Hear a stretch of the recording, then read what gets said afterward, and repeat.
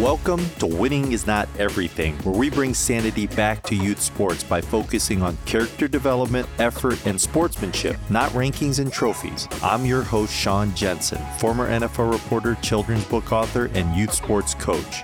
Ole Miss is off to a flying start this season with ambitions to contend in the competitive Southeastern Conference and to, of course, reach the NCAA tournament. How will Coach Davis respond? Tune in to learn more about Coach Kermit Davis.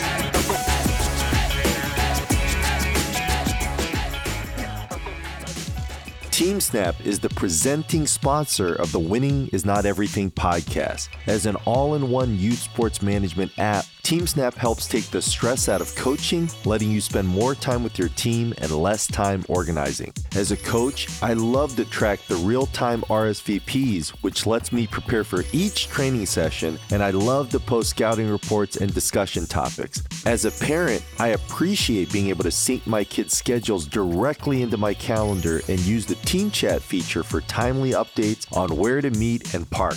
Download the TeamSnap app in your mobile app store or visit teamsnap.com/winning for more information.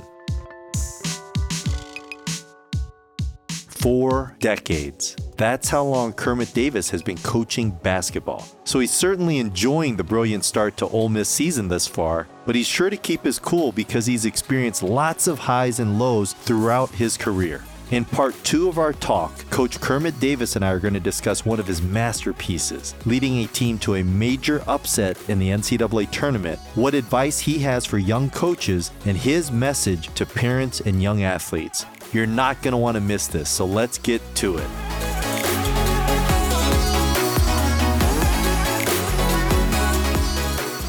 You started your career, you worked your way up, you had several different milestones and things, but what did you learn in Idaho and Middle Tennessee State? Idaho was the greatest. Well, I guess my first junior college job, I was 24, as the youngest coach in the country at 24, and I got to make a lot of mistakes, as a young coach, but nobody really saw them as far as coaching your team. I mean, we improved the team and won games and all that kind of stuff, but it was great. Then I worked for Tim Floyd. My wife looked at me like, you got to be kidding me. We're going to Moscow, Idaho. And I said, that's love. That's love right there. 40-year anniversary coming up. You know that she loves you, following you to Moscow, Idaho. Yes, I'm telling you. And we went there by ourselves and just moved there and had the greatest. We stayed there for 4 years, 2 as an assistant, 2 as a head coach, met some of the most wonderful people that was on the basketball staff. You think about, and this is getting off track a little bit, but so we go to Moscow, Idaho, and Tim Floyd's the head coach, became the coach for the Bulls. Larry Stacey was the other coach, became the head coach of Iowa State. Randy Bennett was our GA, who's now at Aries. I was the other assistant. Football staff, Scott Linehan became an NFL pro coach. Tom Cable became NFL pro coach. Ed Donatel is now the defensive coordinator with the Vikings. I mean, it's just AD. It just goes on and on and on. I mean, and we're just sitting there as these young guys with 1-year contracts, making no money, having the time of our life, and never thought about winning games, really. We're just trying to recruit and work. And it's just how it's changed so much. But in this one little town, gosh, just the amount of people that were around every day was remarkable. We had a great time. That sounds incredible. You had a chance to come to Ole Miss to be the coach. I mean, how special is that to come back closer to home?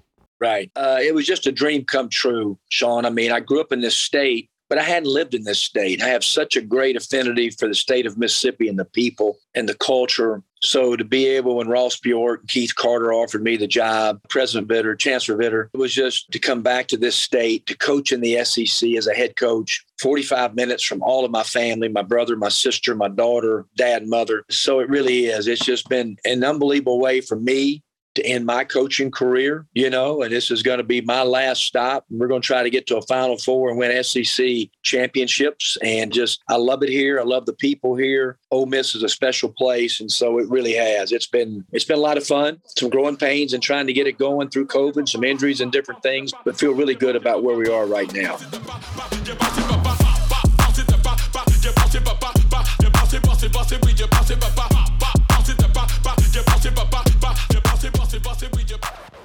Coach, when you were at Middle Tennessee State, you guys in 2015 took down a perennial Final Four favorite in Michigan State. How do you prepare your team to face such a mighty opponent like that.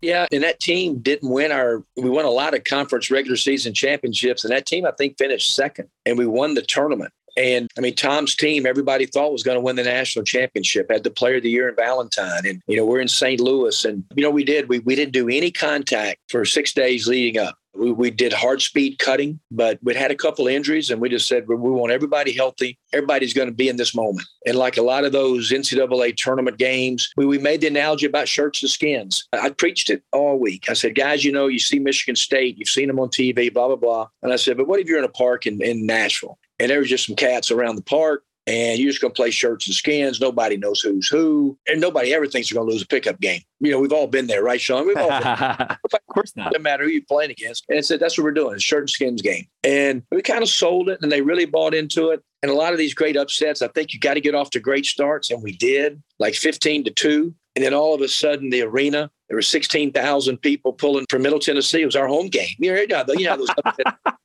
They had a great crowd. There's probably a couple thousand of them. And then all of a sudden it was a home game, and we just played an unbelievable game. And then Michigan State played good. I mean, we just played. And so, yeah, it was a great moment. Probably the most proud moment to see how proud everybody was that was associated with Middle Tennessee. That is awesome. And I love that Coach Izzo, afterwards, he said, we got beat by a better team today. They were well coached and they ran good stuff. They just beat us. So he didn't make excuses, right, Coach? No, well, that's, it's who he is. I mean, he's as classy a guy that's ever been in college basketball. I mean, just coaches his team hard, has great relationships with all of his players. His values are off the chart. And I was such a big fan before we played, and became even more of a fan just to watch his team and how they prepare and all the different things. So, yeah, he couldn't have been more gracious. But you know what? It's just kind of what we come to expect from a guy like Tom. Yeah. Then you're preparing for another big game, and you got a film session, and your senior guard, Perrin Buford, shows up a minute late. What did you do and why? It's funny you say that. Guys, that's amazing you found that out. That's crazy because I did it. One of my former players was here, played for us in our last championship team at Middle before I took the Ole Miss job, Nick King. And he goes, Coach, we were 16-2. Remember, we got ranked in our first game in Frisco at the conference tournament. A guy named Brandon Walters, who I love to death, love him, came in 30 seconds late for breakfast, and I didn't start it. They kind of screwed old Brandon up, and we got beat. We got upset. But Perrin Buford, who I love, is playing his tail off in Japan, came in about 45 seconds or a minute late for a film session, and I didn't start it. And nobody got surprised by it. It was just kind of, who we were, and, that's just what we've always done. And Perrin took it great. We just got beat that night by a better team, better coach team. I mean, Syracuse played unbelievable. We ended up going to the Final Four that year. Was on a tear like Jim's team will do in March sometimes. And yeah, that's just kind of the standard that we are, Sean, and we're never going to deviate. A guy asked me the other day on a podcast, so what would you recommend for a young coach? I said, well, relationship with your best player, coach them the hardest, and touch the lines. He said, touch the lines. I said, yeah, just touch the lines all the time. And are they touching the lines in February?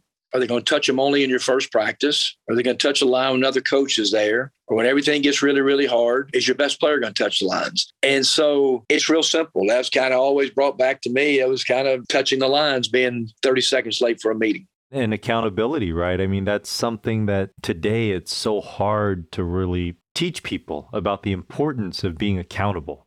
For your own actions, you're right.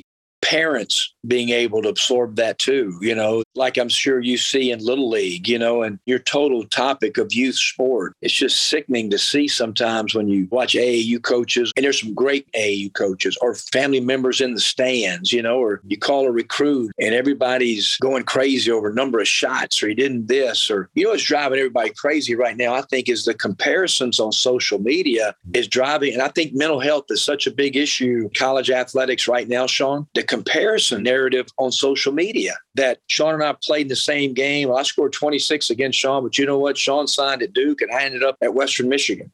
No offense to anybody, but the comparisons that there's so much of it, it'll drive you, I think, where people get so obsessed with it. So yeah, the youthful lessons that you learn are amazing in this day and time. That's really, really good perspective, Coach.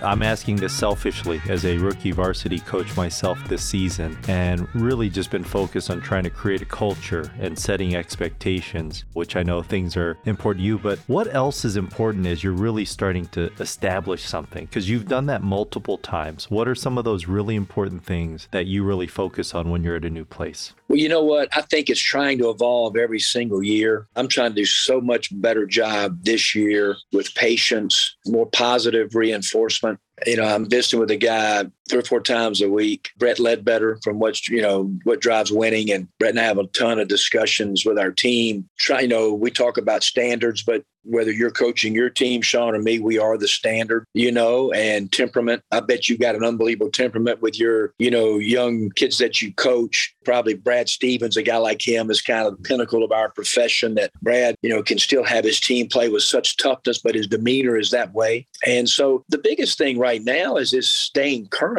We say it all the time. I'm 62, but the players we coach are always 17 to 20 years old. And we hear it all the time, but it's the truth. And staying current on social media. If they don't answer your phone call, it's not because they don't want to come to Ole Miss, but then when you text them and send them videos, boom, they like it and you get all your response. And so you've got to evolve. Nick Saban, he's involved offensively. He's involved, I'm sure, with different things that you try to do. So I think a lot of it is trying to stay current and understanding that you are the standard that everybody's looking at every day. What's one message you have for youth sports parents today? Gosh, value the time that people are spending with your child. He's not going to be perfect. Heck, I get paid a lot of money and I'm dang sure not perfect at this level. Been doing it my whole life, but really value the time that they are spending with them. I wouldn't make decisions on the number of shots, but I try to make decisions with my child on the kids that they're around all the time in their organization. That would be the most important thing for me. And, I tried to quit football in the 8th grade. God, I did. I wanted to be the quarterback. Shawnee put me on the line. Okay. And so I was upset. My dad would not let me quit. Greatest lesson ever. He said, now after the 8th grade, if you don't want to play anymore, you don't have to. And I didn't. But sticking with it, just sticking with it. But I think the appreciation of adults that are doing it for no money, spending time with your children. Gosh, I think that's the most undervalued thing that I see in coaching right now. Yeah, that's one of the things when people come to me with their frustrations about where their kids are at and what the program and the talent level and all that. And I say, hey, don't worry about the wins. Don't worry about the titles. Don't worry about the uniforms. Focus on who is coaching your child, right? It's so important for what you're saying in terms of that influence that coaches have on these young people. And the word I use is steward, right? Because we are stewards. I'm leading the team, but I'm a steward of these young people. Coach, I know you have a big heart. What's one way in which you try to help and serve others? I think the time that you take every single person you come in contact with. We gave the illustration with my dad. My wife and I have done a lot of things, and we try to do more for, Down syndrome families. And my wife and I love being sounding boards for newly couples that are maybe have children born with Downs. Just to be able to give them illustrations of Allie, and show what can happen. I do one of the coolest events. I stole it from Bo Ryan. Make Kermit Pay, Coaches versus Cancer. And we're having it in October. And as for the students, the greatest thing I've done as far as raising money for cancer here locally in our state. And every student that comes to the arena, I pay $1. If they make a free throw, I pay $10. If they make a half-court shot, Betty and I pay $500. And so we'll have over 1,000 students, and they show up. We have the best time. We raise money. And right now, I think a year ago, the students shot, 130 for over 1,000. So they were 13% free throw shooters. So we got to get them working on there. But they made 15 half-court shots, So my wife, they're going, miss it. So, but it is, we write a great check every year. So that's a cool thing that we try to give back and do something with students. And hopefully a lot of them are good at it already, but maybe teaching them the philanthropy part at Ole Miss. What's one message you would have for young kids who look up to you and who maybe someday want to play for you? like I tell my guys all the time, you're not competing with the guys in the gym every day. You're competing against college basketball. Then you compete against the world. I mean, it depends on what level that you do want to play, but just the whole thing, everything is possible. It is. It's based on work and doing all the different things when nobody's watching. But you got to pick something that you really, really love. I think the biggest thing now for young people like it is just get yourself doing something healthy daily all the time. I mean, it really is. Speaking to the choir right here, speak to myself at 62, and I don't know if there's really one thing. I think it's the most fun, I guess, when you see young kids that really are falling in love with sports and really enjoy the competitive side of it. Fortunate to have guys like you coach young teams. I mean, I think those are the most important things. Well, Coach Kermit Davis Jr., I had a blast talking to you. Thank you so much for your time. Well, great questions. You got me thinking about some other things besides my team, which was great. I enjoyed that, Sean. Before I close, I want to share something special. My presenting sponsor, TeamSnap, and my video series, Model Student Athlete, are thrilled to present our first Coach of the Month. We want to shine the spotlight on coaches in youth sports who are making a positive impact on young student athletes, and our first honoree is Ryan Duber, the Director of Goalkeeping for MSYSA Olympic Development Program in Maryland.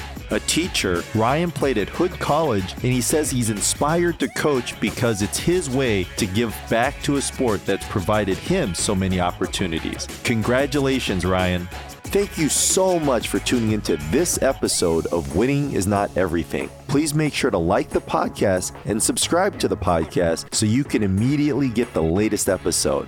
If you have any questions or comments, please visit my website, SeanKJensen.com, and go to the contact page. You can even leave me a voice recording. And of course, I want to thank my presenting sponsor, TeamSnap, the go-to must-have app in youth sports. Winning is not everything, but the 3 H's to be a real hero in life are hustle, humility, and heart. I'm your host, Sean Jensen, and we'll see you again next time.